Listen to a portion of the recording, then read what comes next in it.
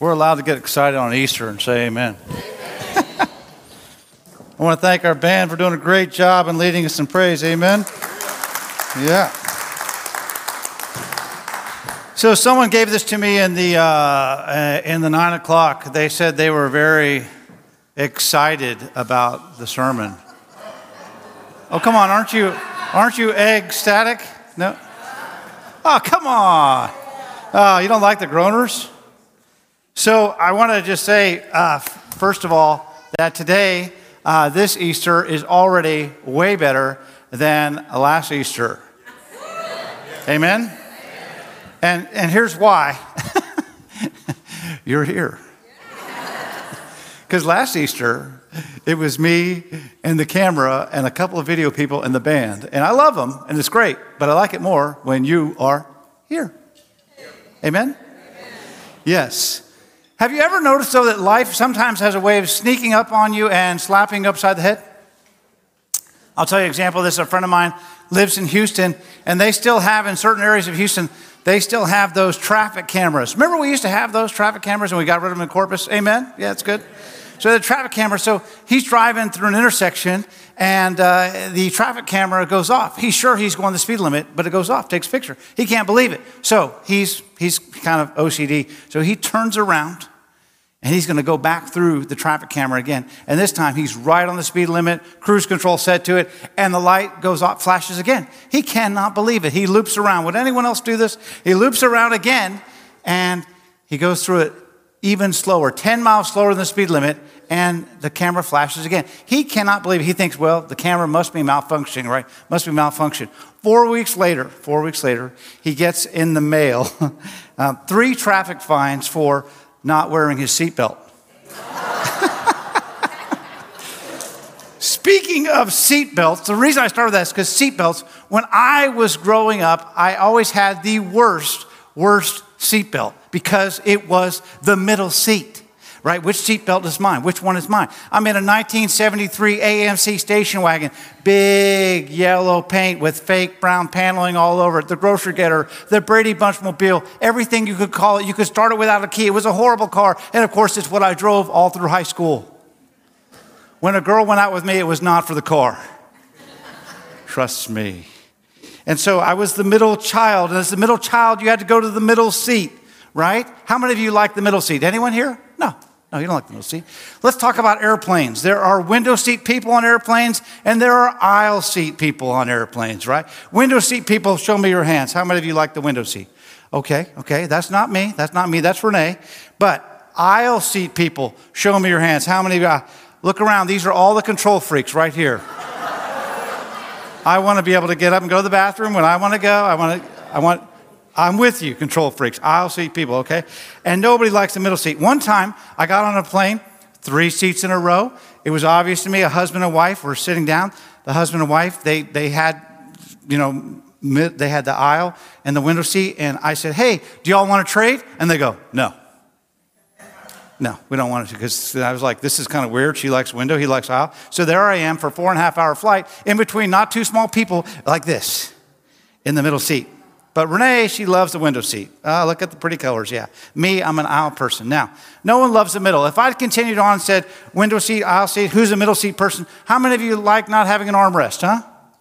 Yeah, nobody. The reality is the middle seat is the one we all dread. The middle of the back seat in the cars for this smallest person. It even has the hump. Remember the old cars had the hump in the middle?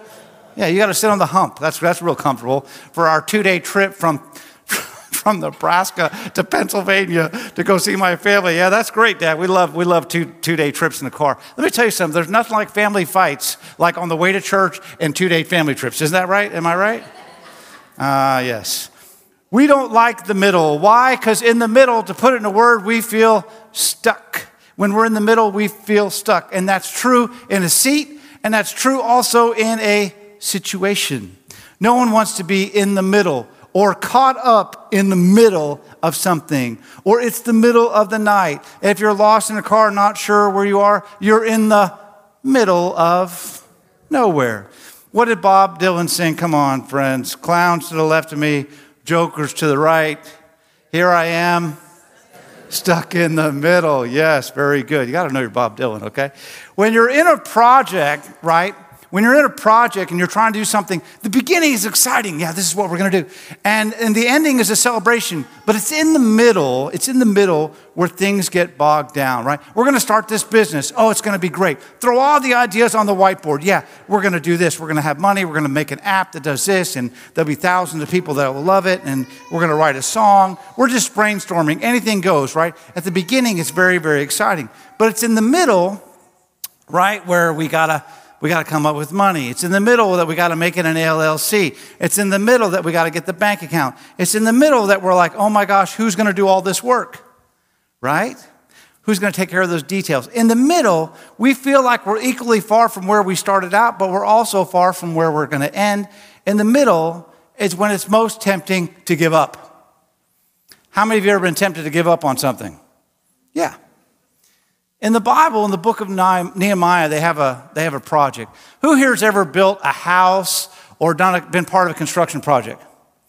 Now, keep your hands up if it got finished early. Keep your hands up if it got finished late.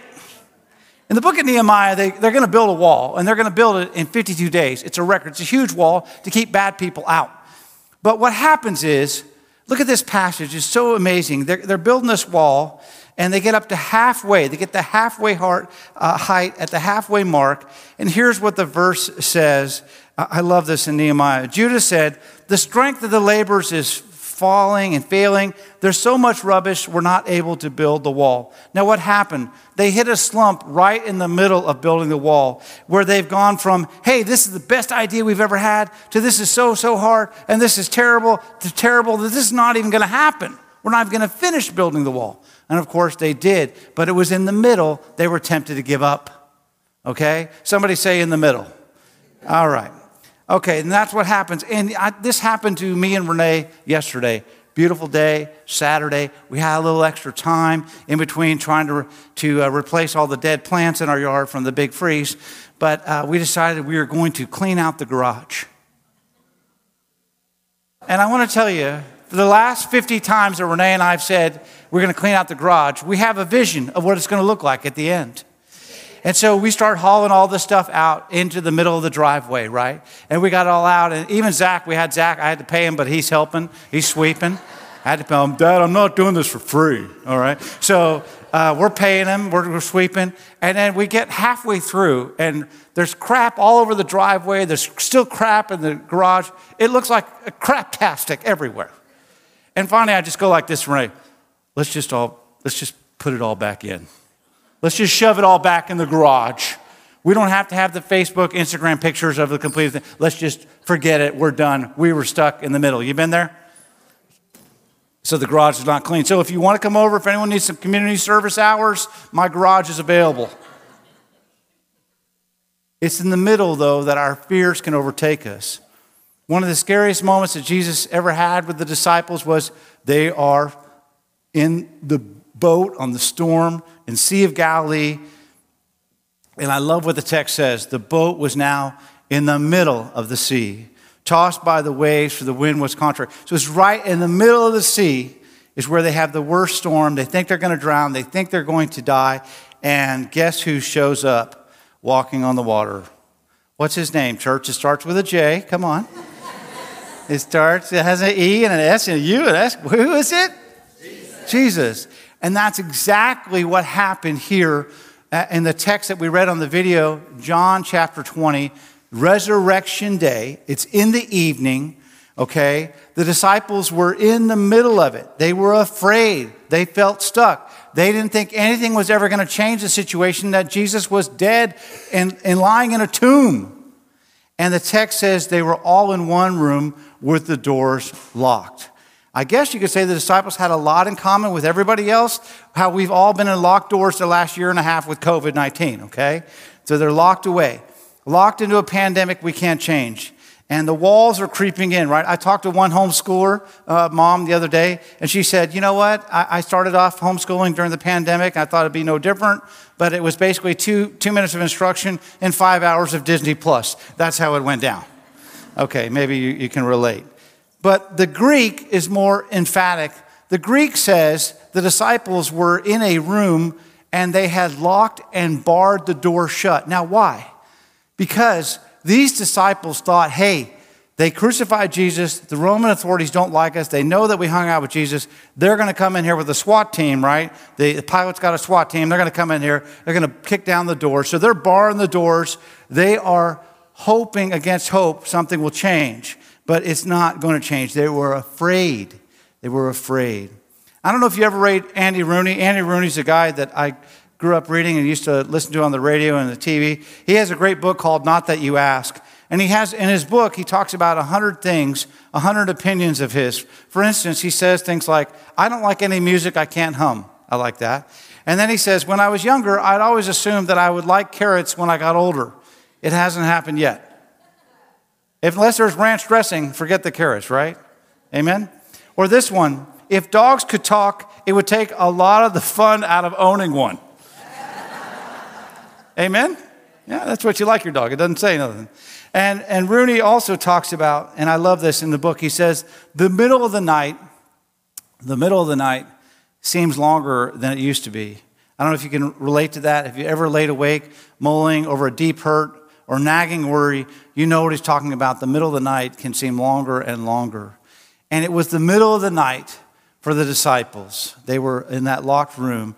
J.B. Phillips in his translation puts it this way in verse 19. In the evening, the disciples were in a locked room. So that means it's dark. When it's dark, it's scary. When it's foreboding, it's a dark night. They had left everything. They had placed all their hopes in Jesus. They had spent 3 years with this Jesus, and now he was dead. Now what do? We go back to our old careers. We hope the Romans don't kill us as well.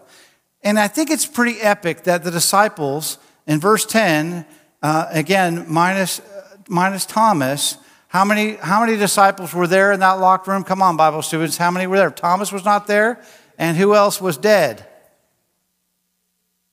Judas. So how many disciples were there? 10. 10. And that means they're abiding by CDC regulations, okay, right? It's a group of 10. I thought this was pretty funny. It was a group of 10. But when they added one, look at this. It's so funny. When they added one, they caught something. That's right.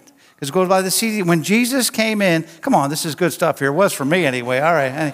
Anyhow, it's in the Bible. When the 10 became 11, they all came down with something. And what they came down with was a spirit of calm. Somebody say spirit of calm. Spirit of calm. When Jesus comes in your room, right, Jesus is right in the middle. When Jesus comes right in the middle of your life, right in the middle of your divorce, right in the middle of your addiction battle, right in the middle of your grief, right in the middle of your life, there will be a sense of calm.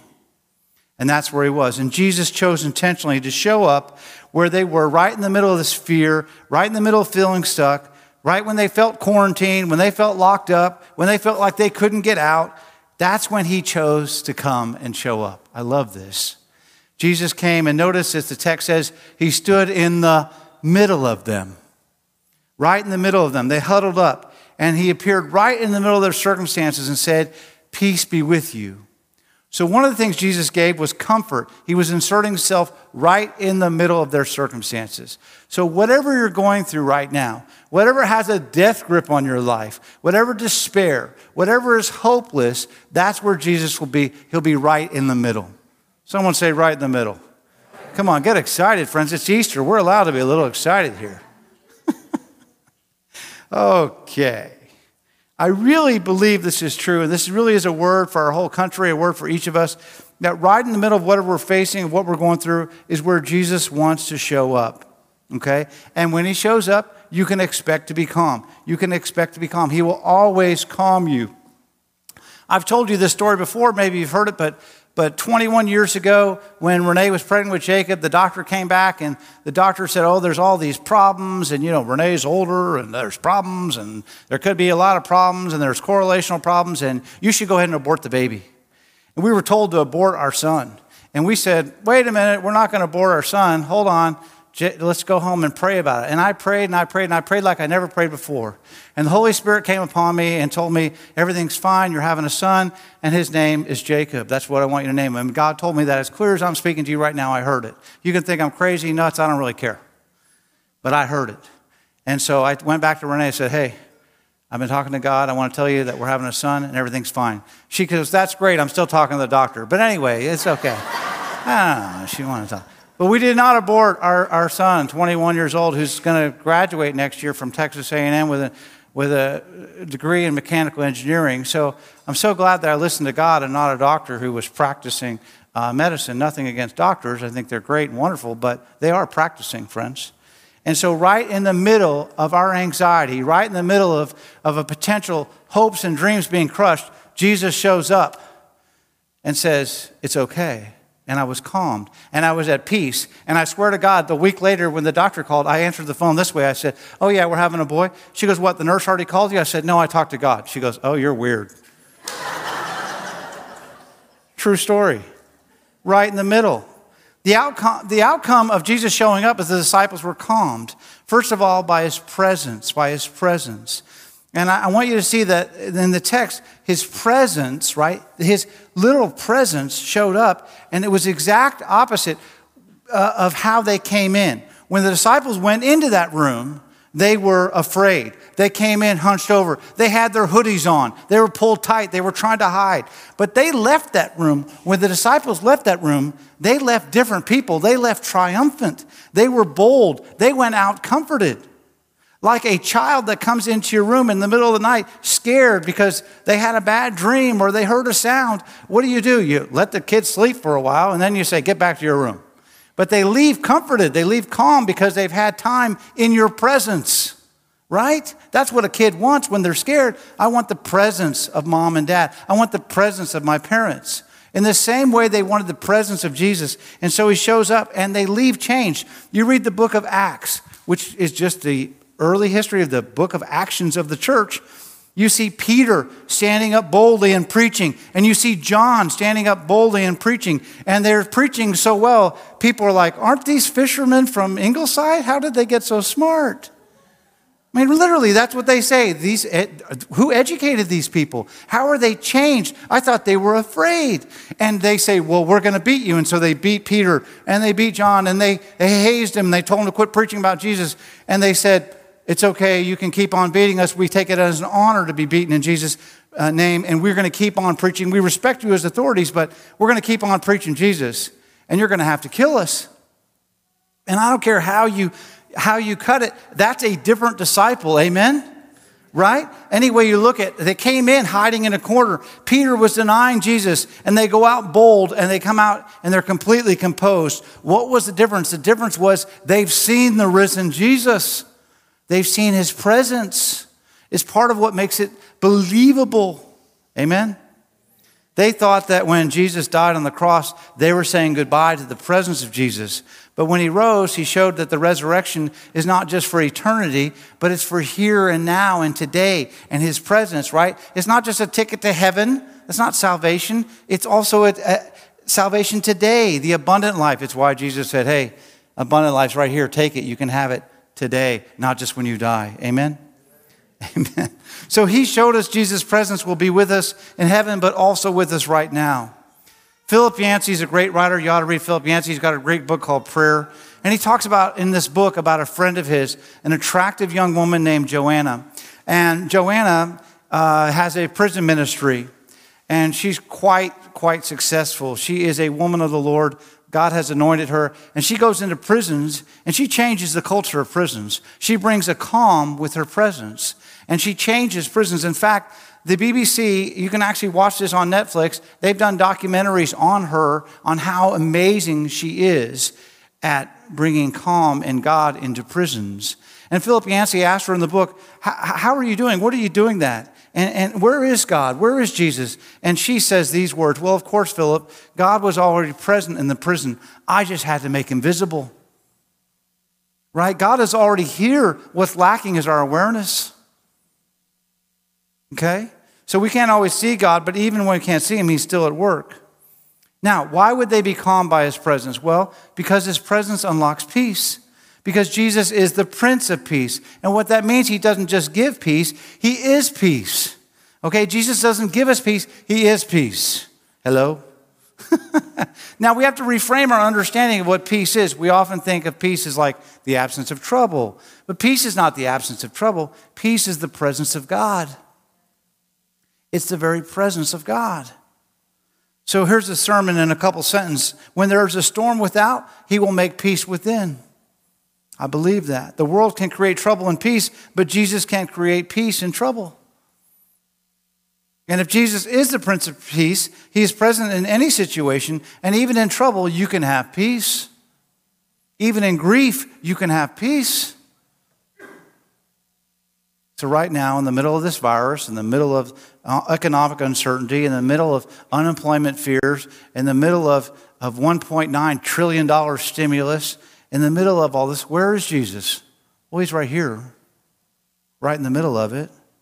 And he offers you perfect peace. And so in growing close to Jesus, you're always going to grow closer to peace. You're always going to be calmed by his presence. Dwight L. Moody said it this way in a great sermon: a great many people are trying to make peace, but that's already been done. God has not left it for us to do. All we have to do is enter into it. Right? That's why Jesus said, my peace I give to you, and I don't give to you as the world gives. So secondly, they were also calmed by his words. So his presence, just being there with him, right? Like a child is comforted by the presence of his parents, it changed their demeanor, changed their situation, but they were also calmed by his words. He said to them, I give you peace. I give you peace.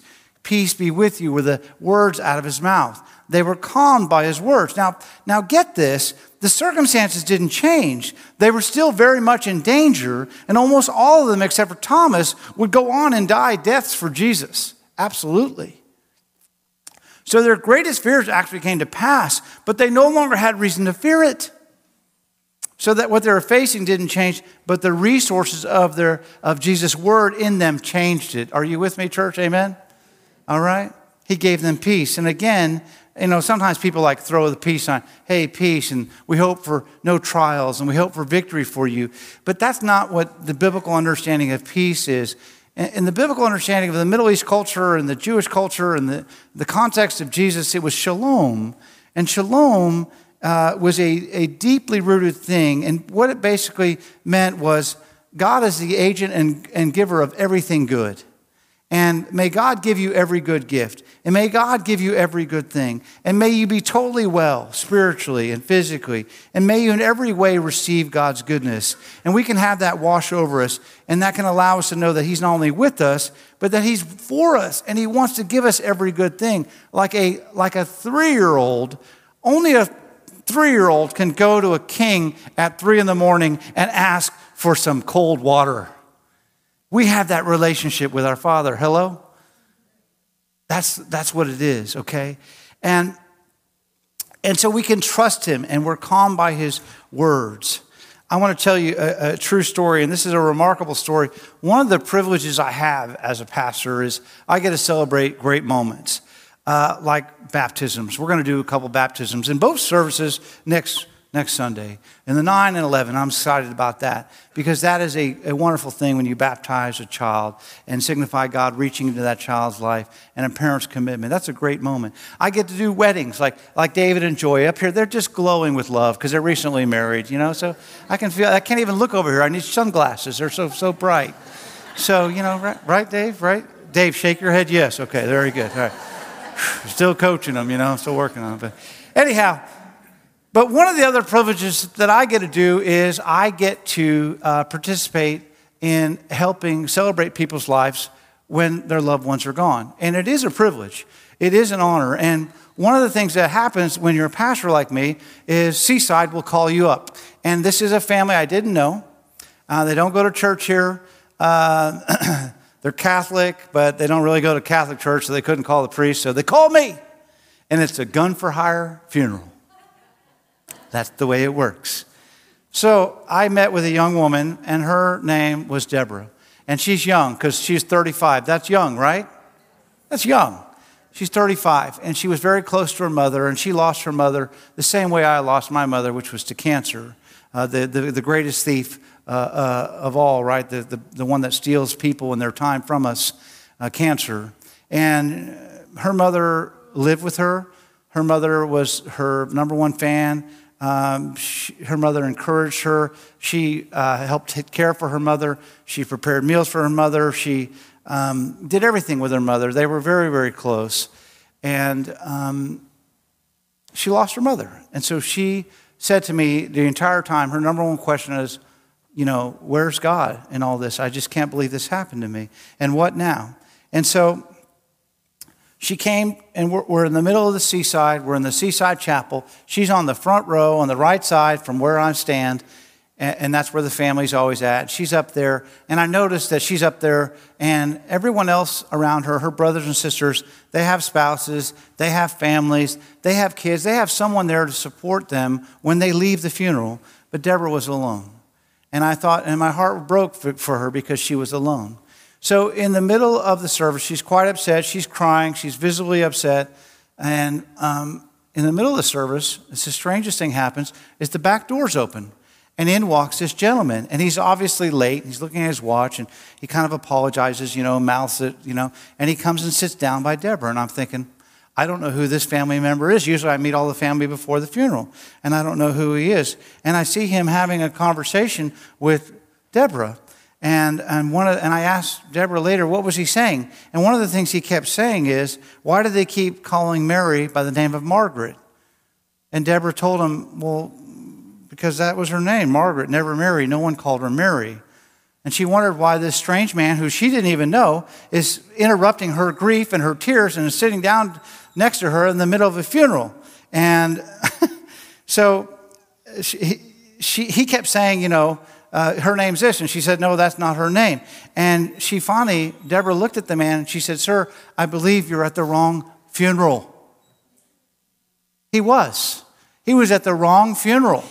He was supposed to be at a funeral for his aunt. So Deborah tells him that. And have you ever laughed at the wrong time in the wrong place? So she starts giggling, and he starts laughing, and pretty soon they are just, side rolling in the pew, laughing. And everybody's like, oh, she's so full of grief, she's laughing. What is wrong with her? And people are looking at me funny, and I'm like, I'm just going to keep on rolling because I got paid. I got to do this, you know what I'm saying? I got to just keep on rolling through whatever they're doing or what they're doing. So I just keep on going. So after the service, they get up and they leave, and I am talking to Deborah at the little wake time, the after time, and I'm introduced to a guy named Rick who showed up for his aunt's service, and he was still there. He just decided to go to the wake as well, which was really funny to me. So he's at the wake, they're having a good time, and what have you. And so about a week later, Deborah called me and said, hey, that guy Rick asked me out for a cup of coffee. Should I go? And I said, hell yes. You should go. And so she went. And now this is years ago. It was 4 years ago. So then she called me up about a year later, and she said, hey, guess what? You'll never believe this. Rick and I are engaged. Would you do the wedding? So that is so cool. Now, they met because he went to the wrong funeral. They met because Jesus showed up and told him to go to the wrong funeral. When I conducted their wedding, they did both show up at the same time, which is good. And I got an email in February from Deborah, and I keep certain emails. Some emails I delete, some emails I keep forever.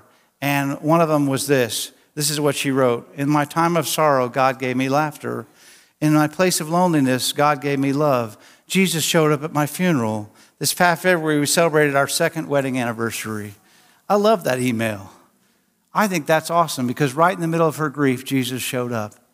And now this is interesting. If you look at verse 20, the text actually tells us the disciples saw his wounds.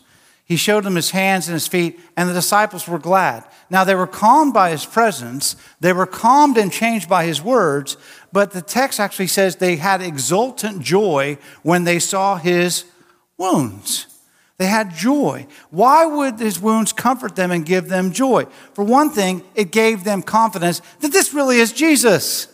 This is really him. Look at the nails in his hands. Look at the spear in his side. Look at the nails in his feet. So it was really him. They were convinced. And Jesus said things like this, handle me and see, for a spirit does not have flesh and bones as you see, okay? And that same passage, he says, hey guys, we didn't read this, but in the same passage, if you keep reading it, he says, hey guys, give me something to eat. You ever seen a spirit eat? You ever see, you ever seen the Disney movie with the bones and, forget it. Anyhow.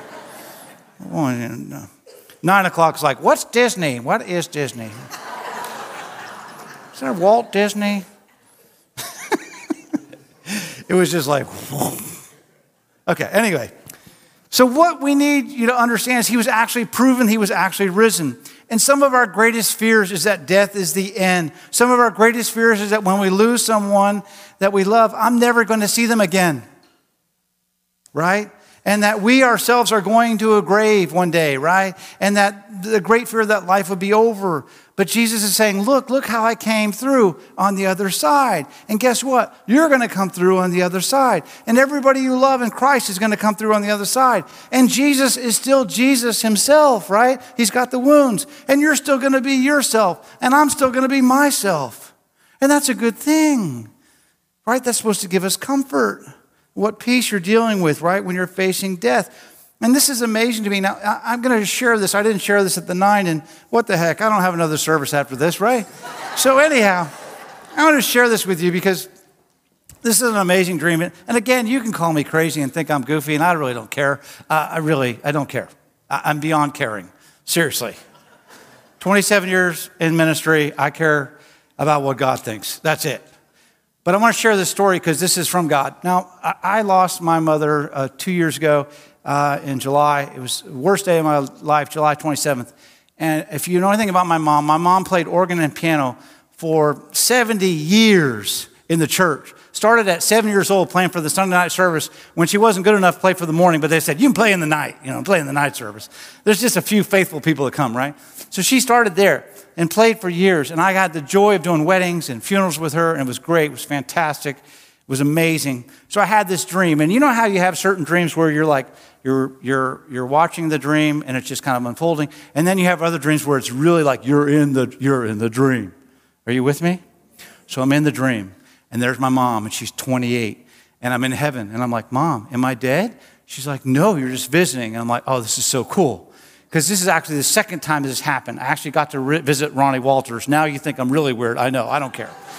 Anyhow, so my mom is playing this huge piano. It's the biggest piano I've ever seen. And I'm like, and she's 28. And I'm like, Mom, you look fantastic.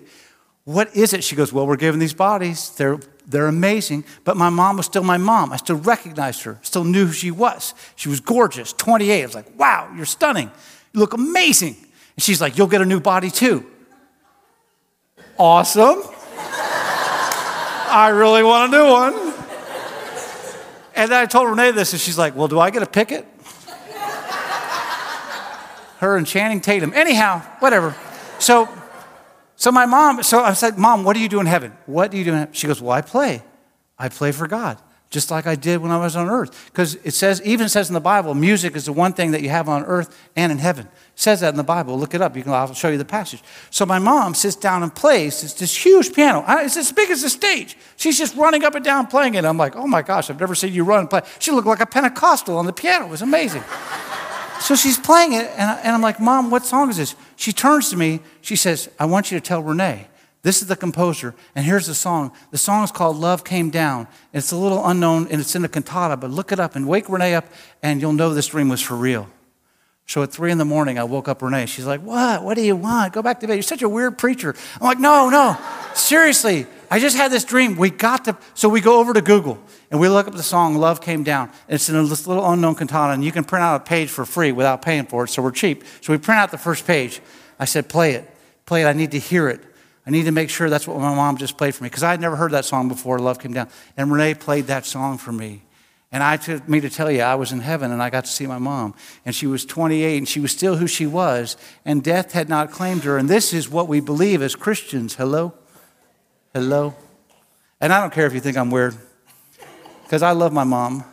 Do I need to go see my mom's grave in the graveyard? No. God takes me to my mom in heaven. Praise the Lord. And if you have lost a loved one, and you ever get a visit in heaven, you'll know what I'm talking about. Okay, whatever. I know some of you are like, oh my gosh, what kind of Easter sermon is this? Walking in the middle of the storm is what, let's think about his wounds. The wounds. When Jesus showed his wounds to them, he was saying, hey, look, it's not what you do for me, it's what I've done for you. It's what I've done for you. He did not show up, Jesus did not show up and say to Peter, hey, what's your memory verse of the week? Hey, how many of the 10 Commandments do you know, Peter? I'm thinking about lying, right? How about that one? Yeah. He didn't say, hey, what are the Beatitudes from the Sermon on the Mount? He just showed up and said, here's my wounds. Know who I am. And walking in the middle of the storm with peace is not about what you do for Jesus. It's about what Jesus has done for you. And when Jesus shows him his wounds, he's saying, this is what I've done for you. It's not about what you do for me. Amen? All right. And then finally, they were calmed by his mission. So after they were calmed by his presence and by his peace and by his words and by his wounds, they were calmed by his mission. And that mission was this. This is what Jesus said. As the Father has sent me, so what? I send you, right? And the word send here is a diplomatic phrase. It's not like UPS is sending me a package. That's an errand. It is like you're being sent from the king. You're being sent on a royal mission from God above. You're part of a new kingdom, and you get to do that. And as the Father has sent me, so I send to you. So peace to you. And Jesus repeats himself in verse 21.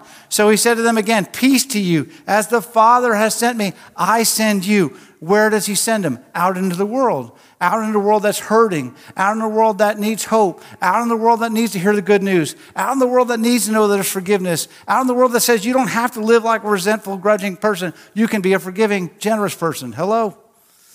I remember I went to a ministry workshop in Denver 2 years ago for vital congregations, and it was talking about how to revitalize your church.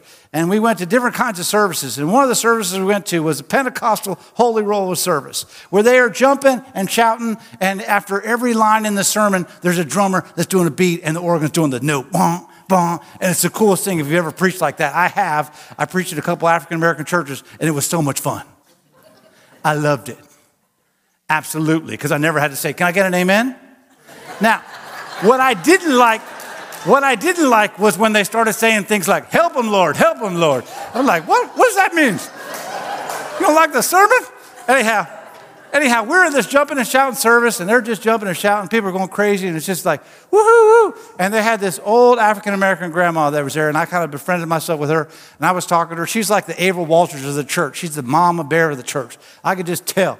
And I just said to her, I asked her a question. I said, do you think all this jumping and shouting means the Holy Spirit's here? Do you think it means that God's presence is here? And I'll never forget her answer. She goes, honey, she called me honey. Honey, it don't matter how high they jump. It's what they do when they come down will tell you if it's a real thing. Hello? I love that. Jesus didn't just speak peace as he sent them. The text actually says Jesus breathed on them. He breathed on them. Okay? And he said, receive the Spirit. And that same Spirit that's able to come upon us as we receive power to be sent, we receive power to see situations and circumstances and sickness differently. We see our lives differently. We get the breath of God within us. And here's what I want you to pay attention. Please pay attention. Say amen. All right, because this is the key here. The same power that raised Jesus from the dead has been given to his followers to do all that we've been called to do as we're sent in the world to our homes and our situations. As we receive the breath of God, we can actually go out and live as the children of God. And the word breathe here is really, really important in the Gospel of John because you're going to see the Old Testament and the New Testament come together. And here we go. Jesus breathed on them. It's the same word in Genesis chapter 2 for breath. Chapter 2, Genesis, verse 7, God breathed into Adam. The same exact word for God breathing into Adam that Jesus used for breathing into the disciples. Now, why is this important? Well, because we're going to come together here, Old Testament, New Testament. Here we go. Genesis 2 says in the creation story, God formed man out of the dust of the earth, and he breathed into his nostrils, and then man became a living being because of God's breath. For just as that took place to the first Adam, the New Testament tells us Jesus is the second Adam. He is the great Adam. He's the Adam 2.0. He's the Adam upgrade. He's the Adam new and improved. Where Adam failed in the garden, Jesus succeeded in the garden. In the Garden of Gethsemane, What happened? Jesus fell on that ground and he bled, sweat, blood, and tears as he pondered and knew what was coming to him. 5 hours of suffering and being humiliated and being naked and having people mock him and spit on him. And all of that he knew was coming. And yet in that Garden of Gethsemane, when Jesus said, God, if there's any other way, but no, I will do it what you want, God.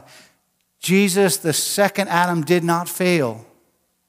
And Adam, the second, did not falter. And because of what happened in that second garden, he was able to send out his Spirit for all of us, not just to be alive, but to be alive in Christ and filled with power and do what we can't do on our own. This is where we get excited. The first Adam, his failure took place when he and his wife took down forbidden fruit from a tree. Don't touch that tree. There's 3,000 trees, but which one do they touch? The one tree that God said not to touch from that tree. But our second Adam, who's even now breathing on people and breathing through the internet and breathing his Spirit. The second Adam, his greatest victory came because of what happened on a tree. And John 19 says, they crucified him. In John 19, they crucified him. And where was Jesus crucified? But right in the middle of two criminals. And right in the middle, he's right in his rightful spot. Right in the middle, it's because of what Jesus did. Right in the middle of those two criminals who deserved to die, as he died right there in our place, in the center, so that our sins could be forgiven. He was right with God because he hung right in the middle. Hello? He's always right in the middle of wherever you're facing. Even in grief, even in death, Jesus is right in the middle. He shows up at funerals. He shows up when the doctor has bad news. He shows up whatever you're facing. Where's Jesus? He's always right in the middle. He is risen. He's here today. And so I just want to pray, and we're going to have communion in a minute, but I'm going to ask, and I'm just going to pray that the Holy Spirit would breathe upon you today. And if this message is one you're receiving, I'm going to ask you to pray. I'm not going to ask you to raise your hands because I know you're like, we ain't holy rollers. But anyway, just open your palms up like this as we pray. And this is an ancient way of receiving God's Spirit. So let's pray. God of grace, we ask that you breathe out your Holy Spirit on each of us today. We know that you're in this very room, Jesus. So breathe upon us your power. Quarantine can't keep you out, Jesus. Locked doors can't keep you out. Barred doors can't keep you out. There's nothing that can keep you out. Our mistakes, our sins, our divorces, our addiction, nothing stops you, God, from coming right in the middle of our lives, right where we need you. And so let us receive you. And let us be calm. And let us receive your presence. And let us be comforted by your wounds that show what you have done for us. And let us be encouraged, Lord, as we are sent out into this world with the power to do that only comes from you. The power to forgive, the power to put down the bottle, the power to become generous, the power to become loving, the power to become who you created us to be. All those things, Lord, we get from you. So we thank you, Jesus, for all that you've done. And we thank you, God, for raising him from the dead and showing us that death and despair never have the last word, but your resurrection power does. So, Father, help us to receive the very breath that you place in our souls and our hearts. And we give thanks that on the night that Jesus gave himself up for us, he took bread and he served even one who would betray him, and Judas, and he served even one who would deny him, and Peter, and he broke that bread, as I encourage you to break your bread now, and he said, take and eat, this is my body, which is broken for you. Do this in remembrance of me. And when their supper was over and he gave thanks to God after each part of the meal, as they did, he poured out into the cup and said, take and drink, this is my blood poured out for you and for many for the forgiveness of sins. So let us take now and drink the cup of forgiveness. And Father, we pray that you bless these elements, the body and the blood May they be for us the body and blood of Christ, that we might live in this world as the body of Christ, redeemed by his blood and empowered with your power. And we pray all these things in the name of Christ, who taught us, as we say now together, Our Father, who art in heaven, hallowed be thy name. Thy kingdom come, thy will be done, on earth as it is in heaven. Give us this day our daily bread, and forgive us our debts, as we forgive our debtors. And lead us not in temptation, but deliver us from evil. For thine is the kingdom, the power, and the glory forever. Amen. Thank you so much for joining us at Grace Presbyterian Church. We hope and we trust that this message was a blessing and gave you much encouragement as you face today. At Grace Presbyterian Church, we are a church family that welcomes everyone who welcomes everyone, and we would love to welcome you. So please join us either online or in person. You'll find a community that loves God and loves each other, and we are blessed by other people joining us. So please come and join us at Grace Presbyterian Church.